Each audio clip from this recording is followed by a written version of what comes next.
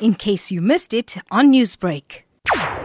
The Indian company has also tied up with a US-based drug maker besides Oxford to scale up production ahead of an anticipated tsunami of demand for vaccines. Adur Poonawalla, who heads Serum Institute, said he was just waiting for the word go. Our own trial in India will be completed by January. So, now it will be up to the UK health authorities and the Indian health authorities to take a decision on how safe and efficacious this vaccine is. We've been stockpiling a lot of this product, so we'll have substantial volumes by December, January if they decide to license the vaccine by then. The Indian company would also supply to Europe and the United States, but Poonawalla said Western nations will have to pay more to cover his costs in emerging economies such as India. We have the rights in about 68 countries with Oxford and 92 countries with Novavax. Mainly it's Africa, India and some parts of Asia. It's when our own candidates come about in about a year and a half, we will go to Europe and the United States with our own candidates. They'll be priced at a substantially higher price. I'm definitely going to be subsidizing the price for my country because that's what I can do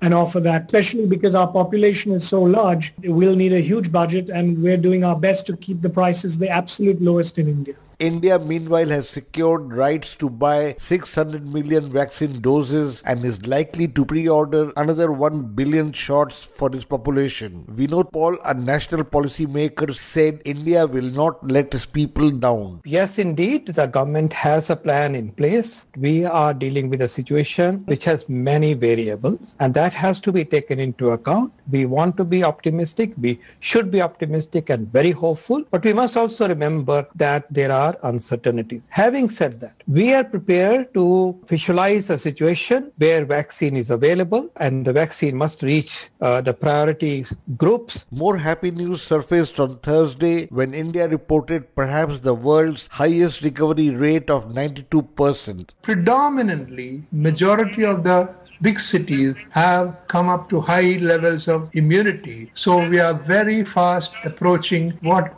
we can recognize as a herd immunity, where the disease transmission comes down to so low level, it will hardly be discernible. It will cease to be a public health issue. That was Jayaprakash Muriyil, a prominent virologist who believes India may have just steered through the darkest phase of the pandemic, which has so far affected 8.3 million Indians. Newsbreak, Lotus FM, powered by SABC News.